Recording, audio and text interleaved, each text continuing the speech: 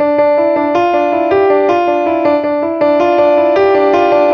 to Jane Unchained, featuring best-selling author, TV journalist, and JaneUnchained.com founder, Jane Velez Mitchell. In the next few minutes, you'll hear a secret solution to the problems that plague our world. If you want to revolutionize your life, get truly joyful, and jump to the next phase of human evolution, all it takes is one simple choice. Now, here's your host, Jane Velez Mitchell. Good morning. It is a beautiful crisp fall day here in Los Angeles, but so many people are suffering from depression. They're blue, they're sad, and sometimes they reach out to me and I say, have you tried a new way of life that doesn't involve killing? Have you tried a joyous new portal to a more evolved way of going through life? Basically, life is, in their minds, a zero-sum game. Kill or be killed. Eat or be eaten. But that's all nonsense. That's all primitive, barbaric stuff. We don't have to kill to survive. And once we stop doing that, we literally evolve to a new phase of human evolution. And that's what we're talking about here on Jane Unchained on Voice America Influencers. I am here with Vanessa Shakib, who is an amazing attorney with Advancing Law for Animals, which is a new organization that is using new strategies to advance law for animals. And I am not talking so much about dogs and cats. You know I love dogs and cats. I've got one of our 3 rescues here, little Rico, our mascot, dogs, and then we have a rescue cat. But most animals are not dogs or cats. Most animals are forgotten, nameless beings who are trapped in warehouses called concentrated animal feeding operations or factory farms, where they are raised in institutionalized sadism and then die young at the age of 6 months. In the case of a lot of pigs, we bear witness at pig slaughterhouses around the world with the Save movement. There was a vigil just last night at a slaughterhouse in downtown LA where pigs were brought in. Jane Unchained went live. You can look at that on Facebook.com/Jane Velez Mitchell or JaneUnchained.com and look at the reality of these beings who have the emotional development of toddler humans marked with what appears to be spray paint, for death, marked like they're trash. And people who eat bacon think, oh, I don't pay the price for that. I can wear a kindness t-shirt or an ahimsa t-shirt and walk around and do yoga and talk about how kind I am and how wonderful I am. While I'm participating in that, that doesn't count, but it does count. It takes a huge toll. That's the spiritual side. Now, in terms of advancing law for animals so that they are not treated like trash, let's get to the legal side. Vanessa Shakib, we're delighted to have you here. Tell us all about advancing law for animals.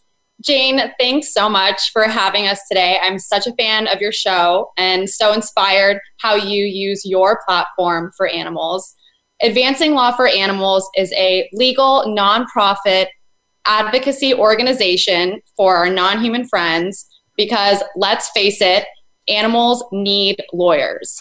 We are a relatively new group, but we are 5 for 5 in our victories, and we are just getting started.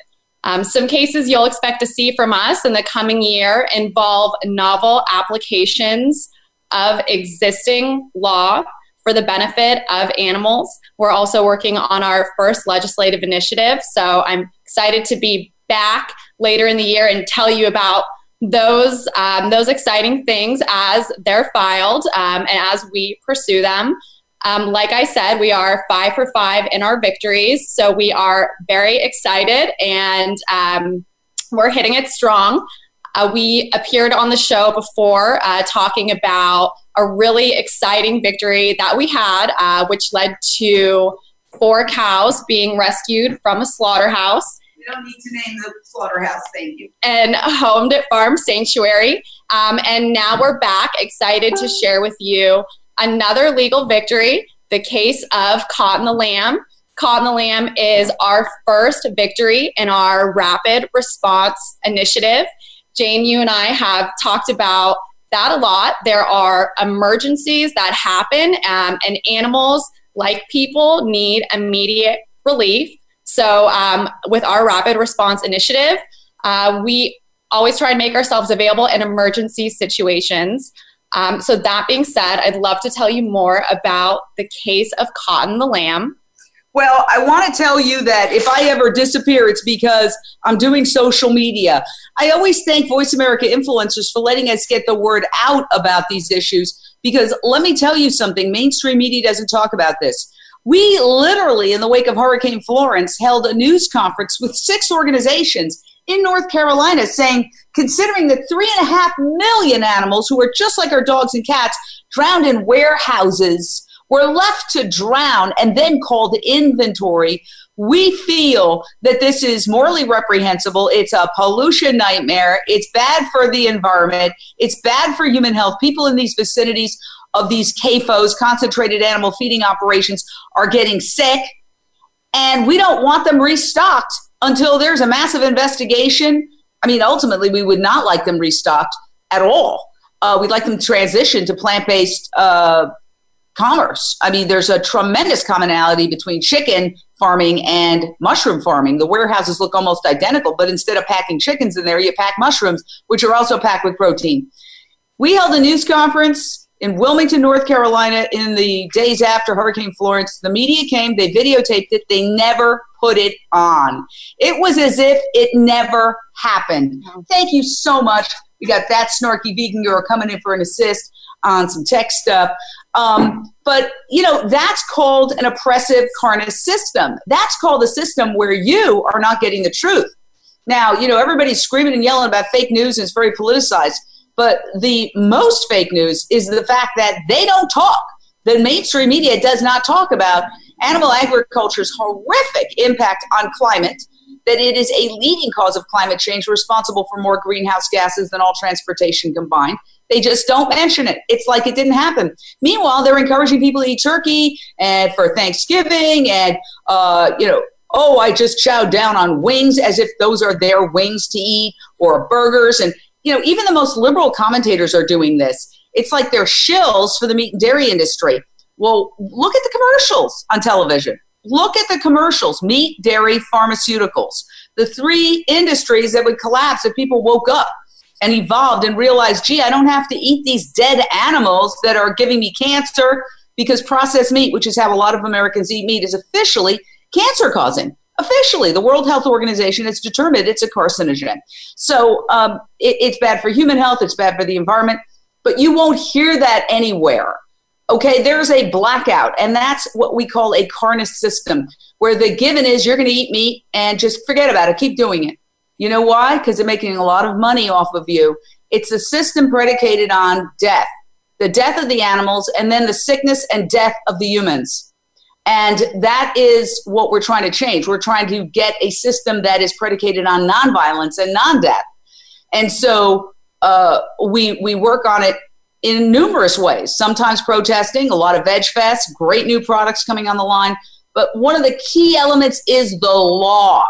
Getting the law to give more legal rights, not just to dogs and cats, but to these forgotten billions of animals that actually pigs have a higher IQ than dogs, pigs, cows, turkeys, chickens, lambs. And in fact, indeed, if you did to this little dog here what is done routinely to billions of farm animals, so-called farm animals, they're just warehoused animals, you would be arrested and put in jail. So I wanted to ask you, Vanessa, how do we, and we're getting a lot of comments here, which I'll go to, but let me ask you that question. How are we going to get pigs, chickens, turkeys, goats, cows, lambs, how are we going to get them some basic rights so they're not castrated without anesthesia, which happens, dehorned without anesthesia, sexually violated, which is how every factory farm animal comes into being. They're all raped. They're not making love in these warehouses, okay? How are we going to get them some legal protection so they are not subjected to this institutionalized sadism that is just torturing more animals than has ever been tortured on this planet in the history of humankind? Jane, that is a great question. And first, I'd like to discuss a little bit about the problem and the difficulty that we face when we litigate impact cases for animals. You've mentioned that animals are regarded as property, and that poses serious consequences for the kinds of cases that we're able to file. And let me explain to you why with a little bit of Legal 101. In order for a case to be justiciable, meaning in order for a judge to be able to adjudicate or decide the merits, the party bringing the lawsuit has to have standing. What is standing? It means the capacity to sue, the ability to open the door and get into the courthouse. So this raises the question, who and what has standing to sue? The answer is legal persons have standing. But to understand the word persons, we don't think about it the way we use it in everyday life. So in everyday life, a person is a human individual like you and I, but in the legal sense, a person is something incredibly different. In the legal sense, for purposes of standing, a legal person is an individual like you and I, but it also includes other entities like corporations, like limited liability companies, like trusts, even municipalities. So in the legal context, a person has been stretched broadly to expand beyond just individuals, but not broadly enough to include animals. Now, I did read somewhere that there was some kind of advancement on this issue regarding an elephant and the Non-Human Rights Project, which, along with you and Animal Legal Defense Fund, we have these organizations. We have Advancing Law for Animals, we have the Animal Legal Defense Fund, we have the Non-Human Rights Project, all with teams of lawyers who are dedicated to advancing law for animals. Not to mention the fact that PETA, People for the Ethical Treatment of Animals, has 19 lawyers on its staff, and other organizations like Mercy for Animals do as well, have a lot of lawyers. So tell me about this latest victory. Well, the Non-Human Rights Project recently had a very exciting victory involving a habeas petition on behalf of an elephant named Happy. So a habeas petition is a legal procedure wherein a detainee may go before the court and challenge his or her detention. So in this case, the Non-Human Rights Project brought a habeas petition on behalf of Happy, who is an elephant imprisoned in the Bronx Zoo, I believe. And so what happened there is the judge issued an order to show cause, which means the judge has set a date for oral argument to decide whether Happy should be immediately released from imprisonment. And so I, like everyone, will be very excited to see what happens there. You know, and I have to say that usually these habeas corpus cases have concerned primates because we share so much DNA with chimpanzees. And that's one of the reasons why the NIH, the National Institutes for Health, and others have backed off on some primates, although they use a lot of monkeys. They kidnap them. I mean, there are companies that kidnap them from islands like Mauritius and then ship them in boxes to places like Florida and then truck them to DC or other areas where they are tortured in the name of fake science because it really isn't advancing science. We don't have tails when they torture these animals in basic experiments, just curiosity experiments. Let's see what happens when we do this horrible thing to an animal or that horrible thing to an animal. It doesn't advance science because it's junk science, because we are not animals in that sense. Humans are animals, but we don't share a lot of their physiology. We don't have tails, we don't have snouts, we don't have paws.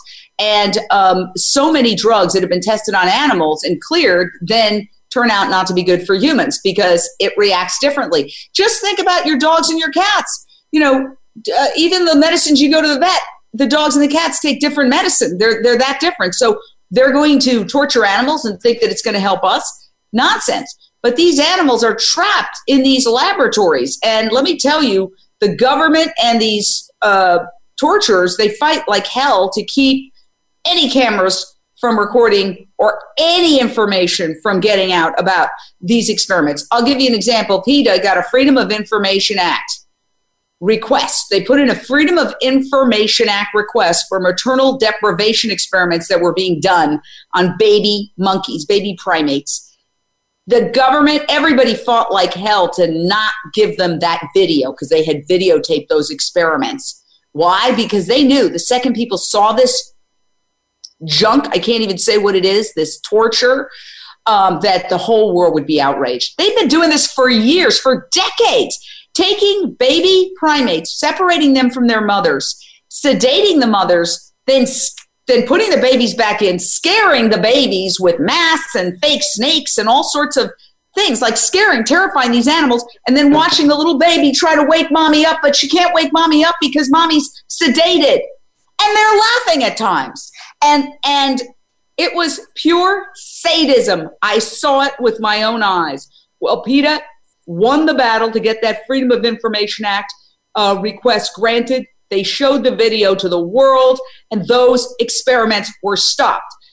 And those next generation of baby primates will not be tortured by, I think, people who are sociopathic, who have absolutely no empathy and just want money because, you know, it's easy to say, oh, well, let's see what happens when 50% of the animals we're torturing die. These are fake scientists, and I believe sociopaths. So that's why the law is important.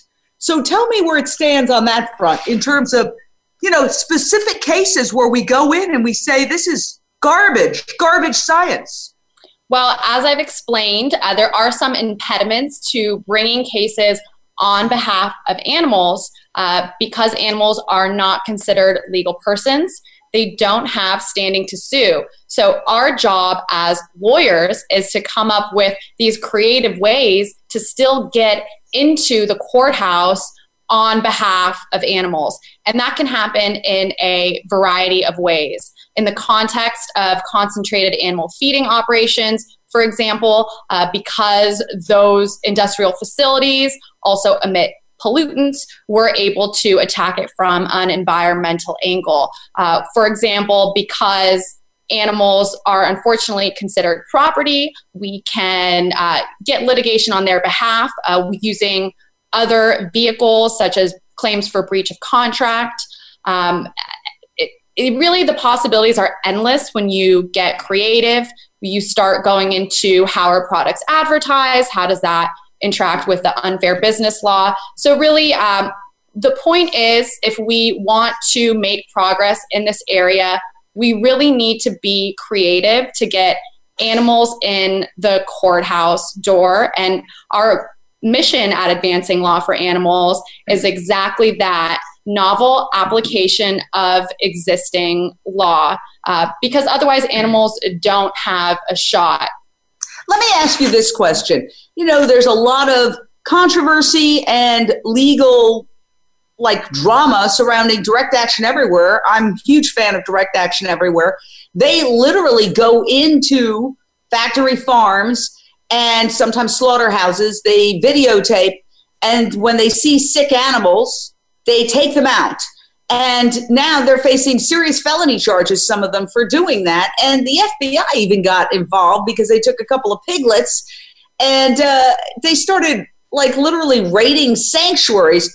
Now, when that came out, I believe it was the Washington Post or some major national paper, you know, people started saying, wait a second, we've got mass shooters running around killing people, we've got terrorist problems, and you're raiding sanctuaries looking for piglets that were taken out of a factory farm.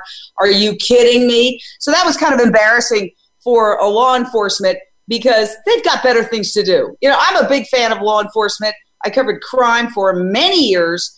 I have studied in depth every horrific crime that you could possibly think of.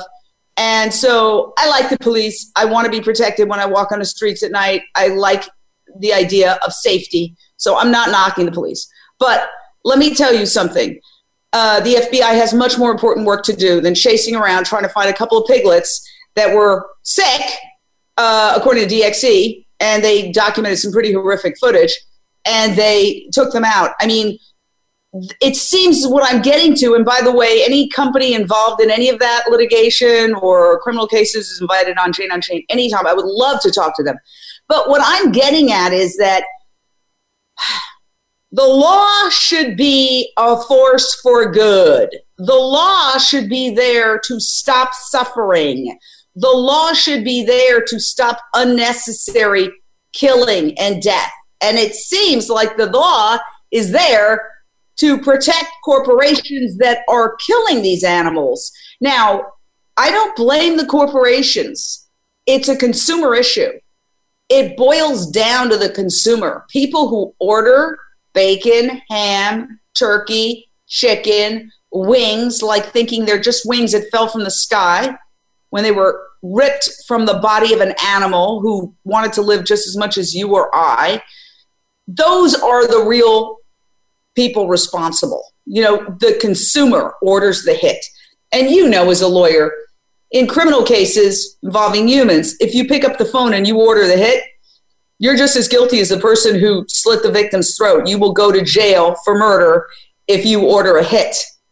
And additional charges like criminal conspiracy, et cetera, et cetera. So my question to you is, how are we going to get law enforcement, the courts, the judges, and the police to flip and start enforcing laws, the few paltry laws that do exist for factory farm animals on the books, and B, also defend people who are trying to speak up for tortured animals as opposed to prosecuting them?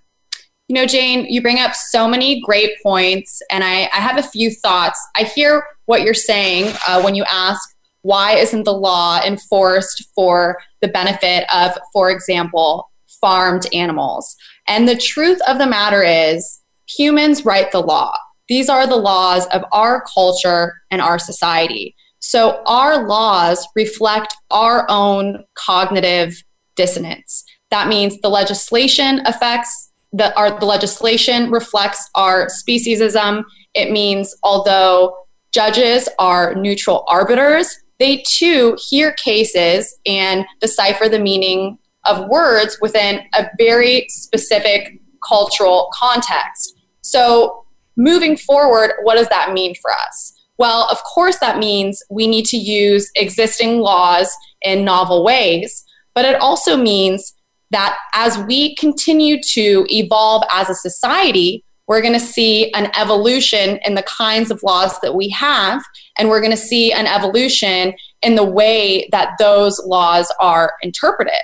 And, you know, when you're wondering why is the FBI expending all of these resources on a hunt for sick animals who aren't commercially viable, to me, it's upsetting and it's sick, but it's also great news. Why? What does that mean? It means that animal agriculture is viewing this movement as a threat.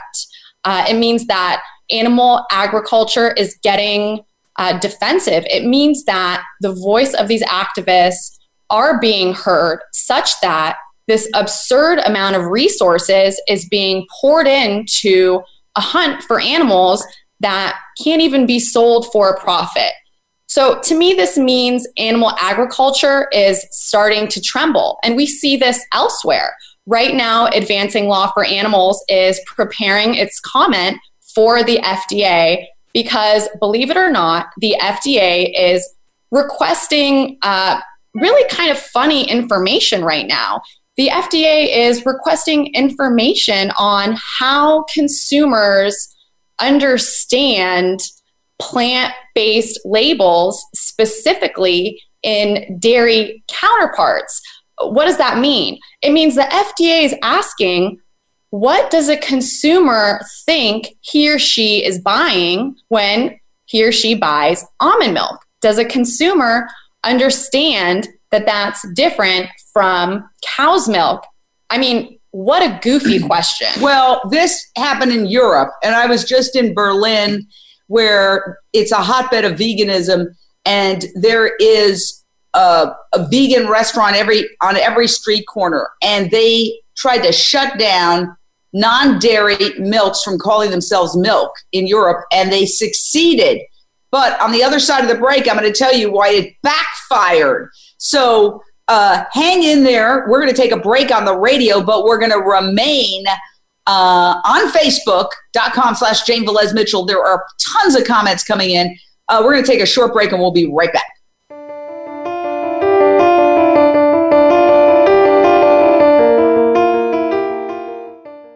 We're making it easier to listen to the Voice America Talk Radio Network live wherever you go on iPhone, BlackBerry, or Android. Download it from the Apple iTunes App Store, BlackBerry App World, or Android Market. We all want peace. We all desire a more meaningful life. We work hard to achieve these things, but at what avail? The key is authentic living with Andrea Matthews. Andrea will interview some of the great spiritual experts of today and will provide wisdom to help you raise your consciousness to the level of your own I am. Your authenticity can give you miraculous gifts, but you have to know how to get there. Listen for Authentic Living with Andrea Matthews. Heard live every Wednesday afternoon at 4 p.m. Eastern Time, 1 p.m. Pacific Time on the Seventh Wave Network. Do you believe that being fit is difficult? Do you think it requires turning in your favorite comfort foods for boring chicken and broccoli and spending hours in a gym? It doesn't. Tune into Have It All with Devin Alexander. Devin and her guest experts will show you how you can have it all at any age, from relationships to money to thinking bigger than you've ever imagined. Devin will fast-track your goals to yummy reality. Tune in every Wednesday at 9 a.m. Pacific Time and 12 noon Eastern Time on the Voice America Influencers Channel. Become a member of VoiceAmerica.com. It's easy, and best of all, it's free. Start out by going to our homepage or any of our channels and click Register at the top. Once you've created an account and signed in, you can create your own custom library, opt into our newsletter, search by show, host, guest, or topic of interest, or browse millions of hours of content across all of our Voice America radio channels. Membership gets you more. Visit VoiceAmerica.com today to get started and tailor the listening experience to your taste.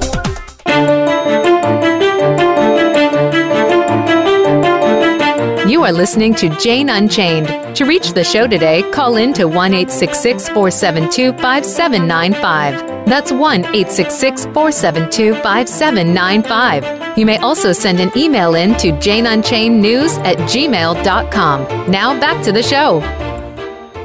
All right, welcome back. I'm here with the amazing Vanessa Shakib of Advancing Law for Animals, an organization that is taking like a rapid response team approach to a lot of the issues that come up very quickly. For example, suddenly the government announces a roundup of wild horses and they don't give anybody advance notice. How are we going to deal with that? Well, Advancing Law for Animals has this rapid response team that they're developing that might be able to move in and get an emergency temporary injunction, at least, so that then they can file further paperwork to try to prevent these atrocities from happening, because animals do have no voice. Now, a couple of things. One, I just want to mention Oprah is the reason I went vegan, because there was a guy named Howard Lyman, still is, one of my heroes.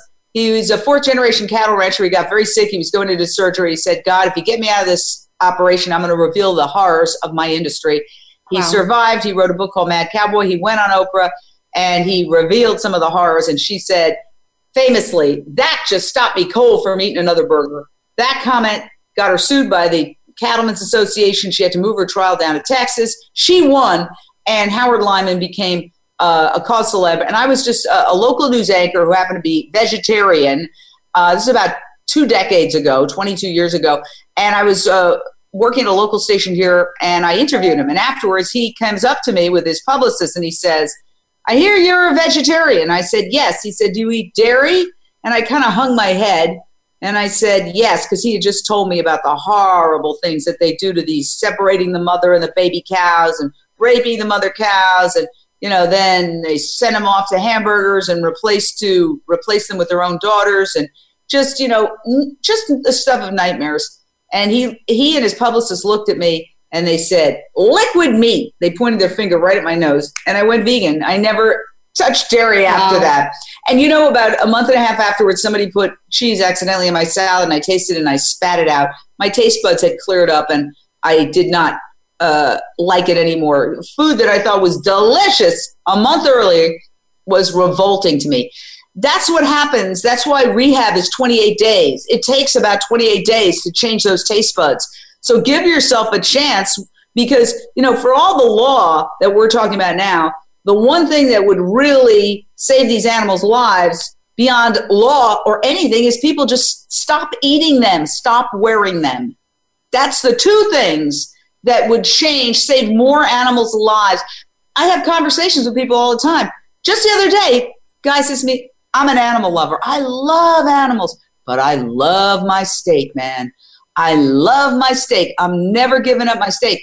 And so I'm thinking about, you talked about cognitive dissonance. Those two are mutually exclusive, okay? I love this dog. I'm not killing Rico. I'm not slitting Rico's throat. I'm sorry, Rico. I don't think you want to hear this, but I think you're napping anyway, so that's good. But I would, if I did that, then that's not love. So there's a lie. People are telling themselves a lie. Love is an action, and the action is not killing or torturing. But I will say, Jane, we are seeing a proliferation in plant-based foods. And of course, it's our vegan friends buying those products, but even more so responsible for the proliferation is our non-vegan friends incorporating more veg meals into their diets. And we see the numbers reflect that trend.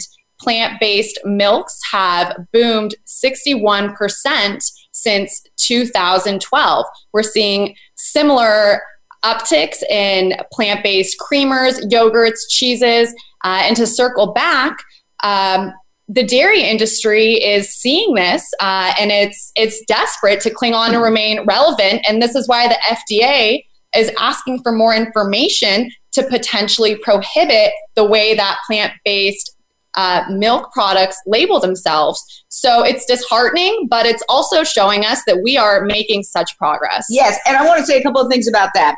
First of all, I was in Berlin, which is the world's top vegan city.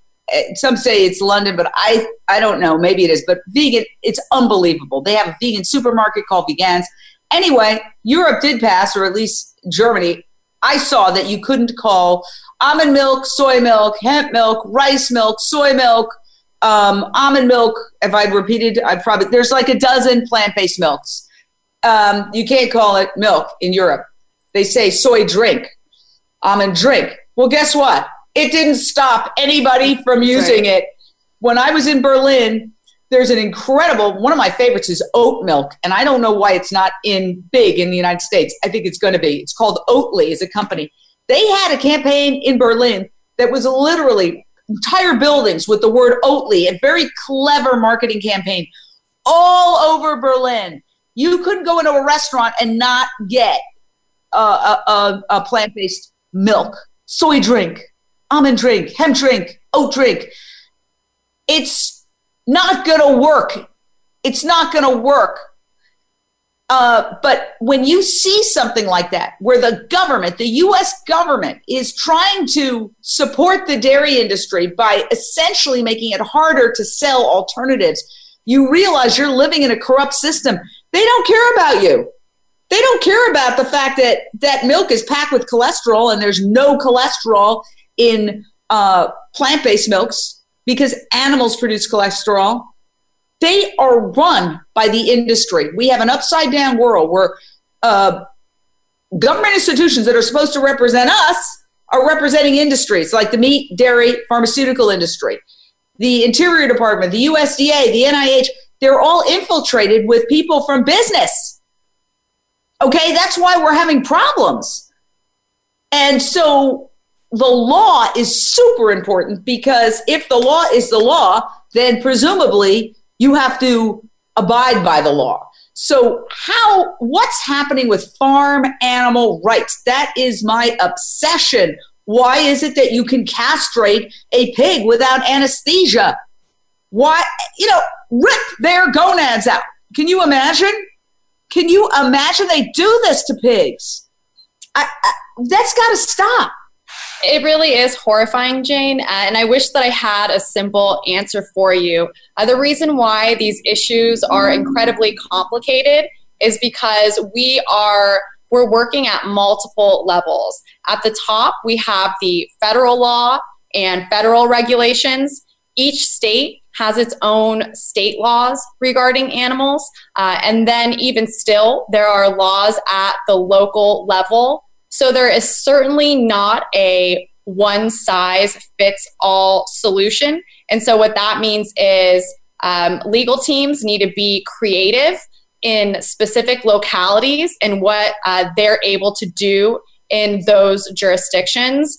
And to that end, we are getting some help. We saw in California, we passed Proposition 12, which had certain minimum confinement criteria based on square footage for certain kinds of animals. But so that also, it's good news because voters voted overwhelmingly for animals, but it does highlight how what we're able to do varies state by state as farmed animals are treated differently state by state. And I know I do understand your concern. How is any farm animal able to be killed? And again, what'd you call it? Killed, excuse me. I'm sorry. I thought that was a word for ripping their gonads at, gilding. Because I'll tell you why. They make these nice words for really horrible things. Okay? Horrible things they do. They give them, well, just look at the idea of the word pork. You know, pig is what you're eating when you're eating bacon, but they say bacon, they say pork, pulled pork. They don't want you to think about the fact that you're eating a carcass, and that's what you're eating. You are literally eating a carcass. So where do we go from here? One thing I want to ask you about is enforcement of Prop 12. You know, one of the criticisms of Prop 2, which I worked very hard to pass back in 2008, which said that animals simply should have the room to turn around and lie down and spread their wings in California. And that was considered a big advance, but it wasn't really enforced. In other words, there weren't people going into these places and looking around saying, does this pig have room to move around? Does this chicken have room to move around? So one of the big things about Prop 12, which I did, you know, we did cover a lot on Jane Unchained. We're a nonprofit, so we don't, we just avoid political issues for the most part. We can put them out there, but we don't take sides and endorse political issues. I see. But we put them out as a nonprofit. But we put a lot of stories out regarding it. My question, now that it's passed, is how is it going to be enforced? And is there a mechanism on the table for doing that so that we can make sure that animals, products that are sold in California are not the subject of torture? But even as I say that, I'm thinking, how do you kill an animal who doesn't want to die? Jane, that's a great question. And so a lot of times compliance is dependent on information on the inside, of course, which is obtained by government required inspections. I believe Prop 12 itself does include penalties for violations, but at the end of the day, we don't know what's happening inside a slaughterhouse. We don't know what's happening inside a concentrated animal feeding operation. If there were glass walls, we'd all be vegan. So at the end of the day, we are limited in the information that we can get in a closed off facility, which is why it's so important to fight laws like ag-gag laws, which chill the ability of undercover investigations. It's why it's so important to litigate FOIA cases or Public Record Act requests, because we need to make sure that we can have as much information as possible when it relates to the care and treatment of animals. So where do we go from here? We are seeing advances. We just heard some news about Brussels advancing animal rights in the court. We're going to check that out. That was literally as we were here talking. We found that there's some advances in terms of this issue of habeas corpus for some animals. But what's the next big hurdle on the horizon? For better or for worse, I wouldn't say there's one hurdle. I'd say there are many hurdles, and there's room for creativity, and there's room for everyone to employ their own strategy. We really do all need to work together. We have a caller, Shannon from Florida. What's your question or thought, Shannon? Hi, this is amazing information. I was just wondering, as far as the cosmetic companies that do not test their own products here in the United States or pay any company to do so for them, is there anything that we can do to go after places like China's regulations that do require those products to be tested, and maybe not the company themselves are doing the testing, but someone is? Is there anything that we can do to go after those laws? Look, thank you so much, Shannon, for raising an important issue. I think you're talking about the fact that California passed the Cruelty-Free Cosmetics Act. And in fact, Social Compassion Legislation, which is an incredible organization, and Physicians Committee for Responsible Medicine just had a party yesterday here in Los Angeles, which we went live at, where they celebrated that victory.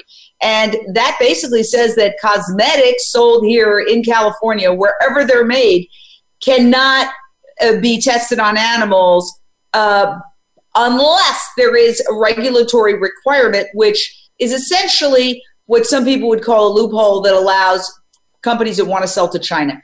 But it's still a huge advance, because California is the 5th largest economy in the world.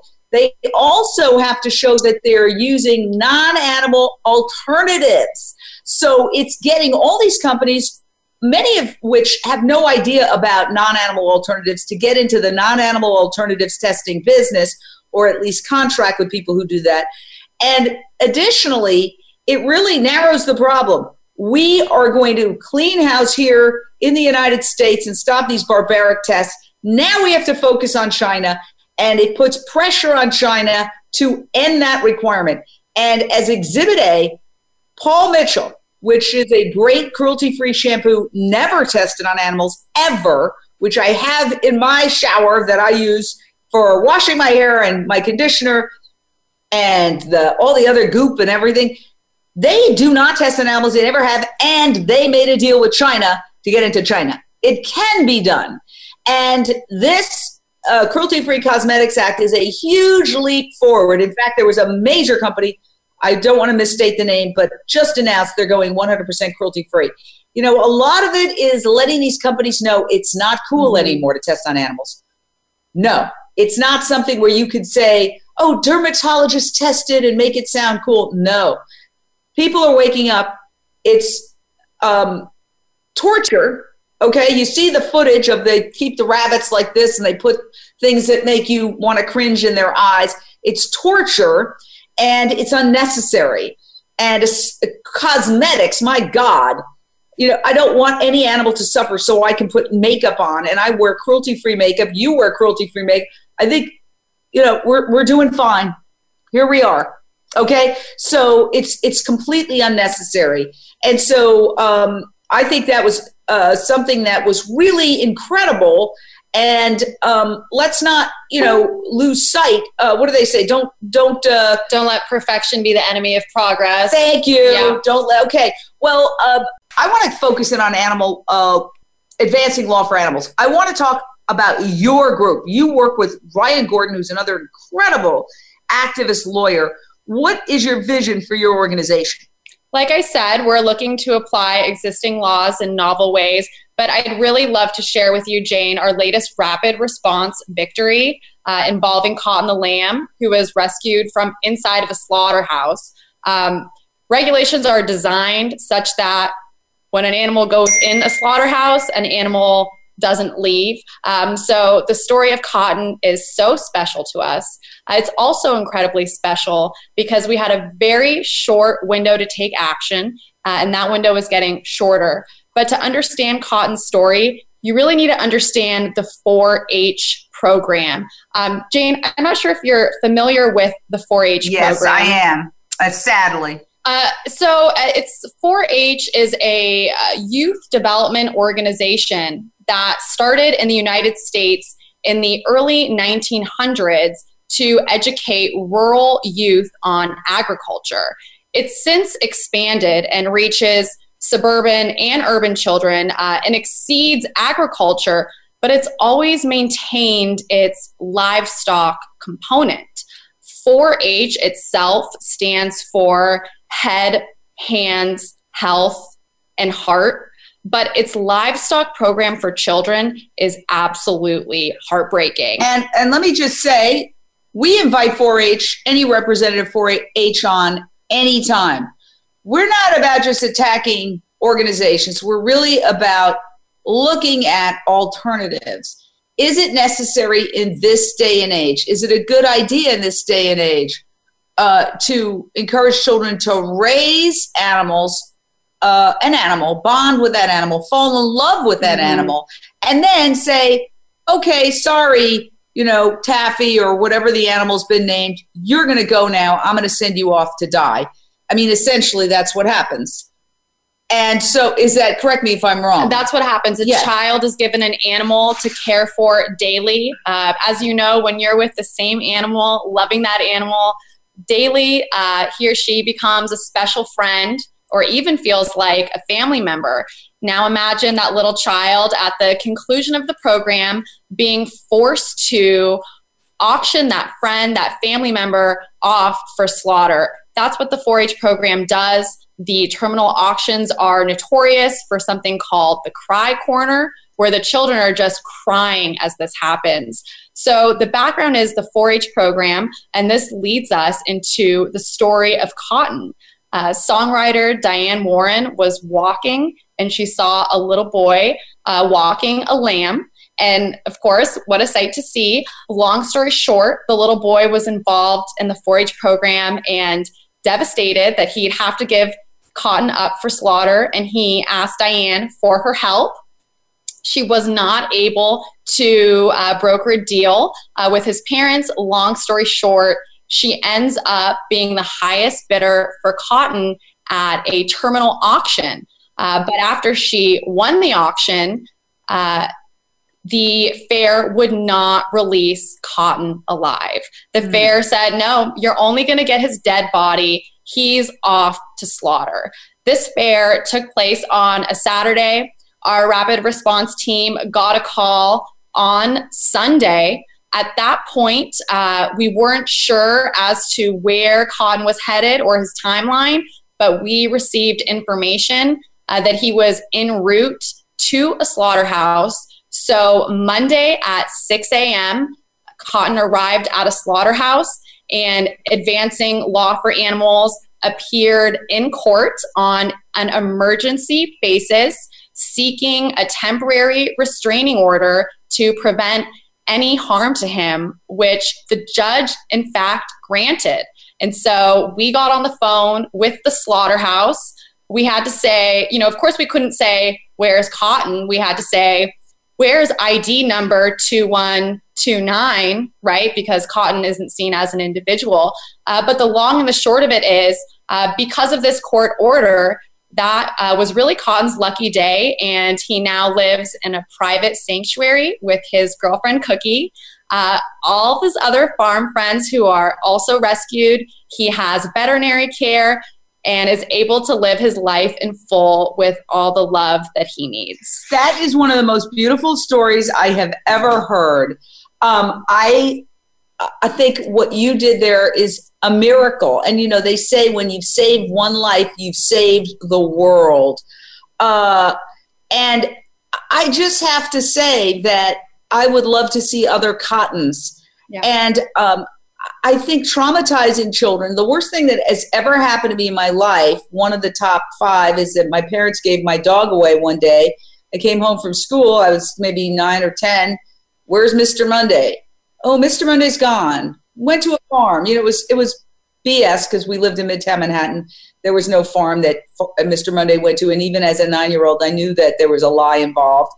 And it just shattered my life. That was my brother. He was my closest companion. And I was just totally shattered. That's when I became an animal rights activist. So maybe some of these kids, because I know this is not a singular story, Renee King Sonnen of the Rowdy Girl Sanctuary has been contacted by many 4-H kids and their parents saying, please help us. My child is devastated, doesn't want to do this. This is going to traumatize her or him psychologically for life, just as I was traumatized psychologically for life by my parents giving my dog away without telling me. Even if they had told me, it would have been horrible, but at least I would have known where. I've never ever found out whatever happened to him. But, this is something that I think is got to go the way of Woolworths and people being put on stocks in the middle of the street. I mean, this is not something we need today.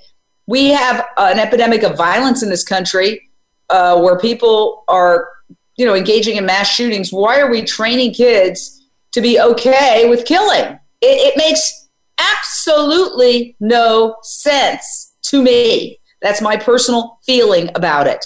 Again, I invite 4-H on any time at all. We'd love to hear their side of the story and actually dialogue with them. That is extraordinary. Can you start doing that with more kids like that? Because they're all over the country. Thanks, Jane. It's we are investigating the 4-H program in further detail. The facts of Cotton were rather unique, as we didn't get involved after he was already purchased at the auction. But we're certainly investigating the program further, and we are always committed to rapid response. We know that animals are abused every day, and that includes the weekends. And that means emergencies happen and there's short notice. Wow. So I would urge everybody, support Advancing Law for Animals. It's very simple. AdvancingLawForAnimals.org. Here's the thing. People love to give to mainstream organizations. Very little donations go to animals in general. And then most of them go to dog and cat related organizations. Organizations that fight for the forgotten animals, the animals in labs, the animals in factory farms. They get a tiny sliver of anything. They're grasping for air. So, this Christmas, think about supporting AdvancingLawForAnimals.org. It's a really good organization, and their rapid response team, as you saw, just achieved this incredible success for Cotton. I hope you got some publicity out of that. We'll be releasing the story soon in detail, a great video clip visiting Cotton and his new life. Yes, and hopefully you'll get some media coverage. The media doesn't tell these stories. They have to be spectacular human stories for them to tell a story about animals. So if they even did cover it, they'd cover it as a story of this little boy, which is fine. I mean, any port in a storm, but there are so many other stories that the media needs to be telling that they're not. And this is one of the reasons why people are brainwashed. People are brainwashed into assuming, just got to eat meat. That's the way it is. Just like breathing. I guess that's just the way it is. Okay. But it isn't. It isn't. Indeed, we're eating more meat than any culture in the history of humankind. It wasn't that way. I have a little magnet in my fridge. It says, try organic food, or as your grandparents called it, food. I mean, humans did not eat meat breakfast, lunch, and dinner. The only people who ate that way were kings, and that's why they got gout, the disease of kings.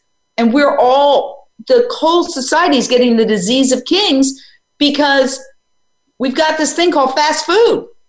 I mean, it's built into the freeways. When you're driving, you see 5 minutes, 5 miles to the next fast food joint. The government is part of this conspiracy to get people to continue eating this food, which is getting the fast food restaurants rich and all sorts of other industries rich, but it's killing people. Our healthcare costs, the one industry that should jump immediately on plant-based is the insurance industry. I mean, it's costing them a fortune because people are sick. Sick days, operations, surgeries. I mean, all of this is so expensive. It's crippling our healthcare system. We're not going to be able to afford all these sick people. It's the leading cause of climate change, arguably.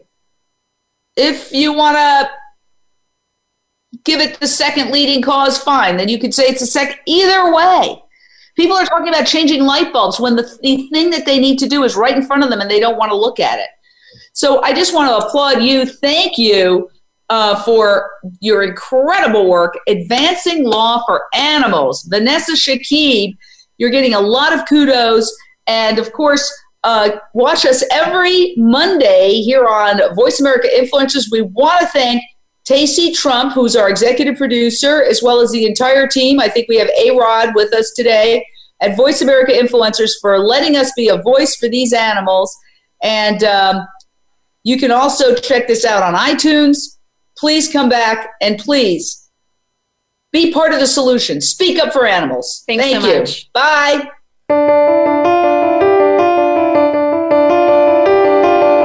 Thank you for tuning in to Jane Unchained. We hope you'll join Jane Velez Mitchell for the next edition of her program next Monday at 1 p.m. Eastern Time and 10 a.m. Pacific Time on the Voice America Influencers channel. Meanwhile, have a peaceful week.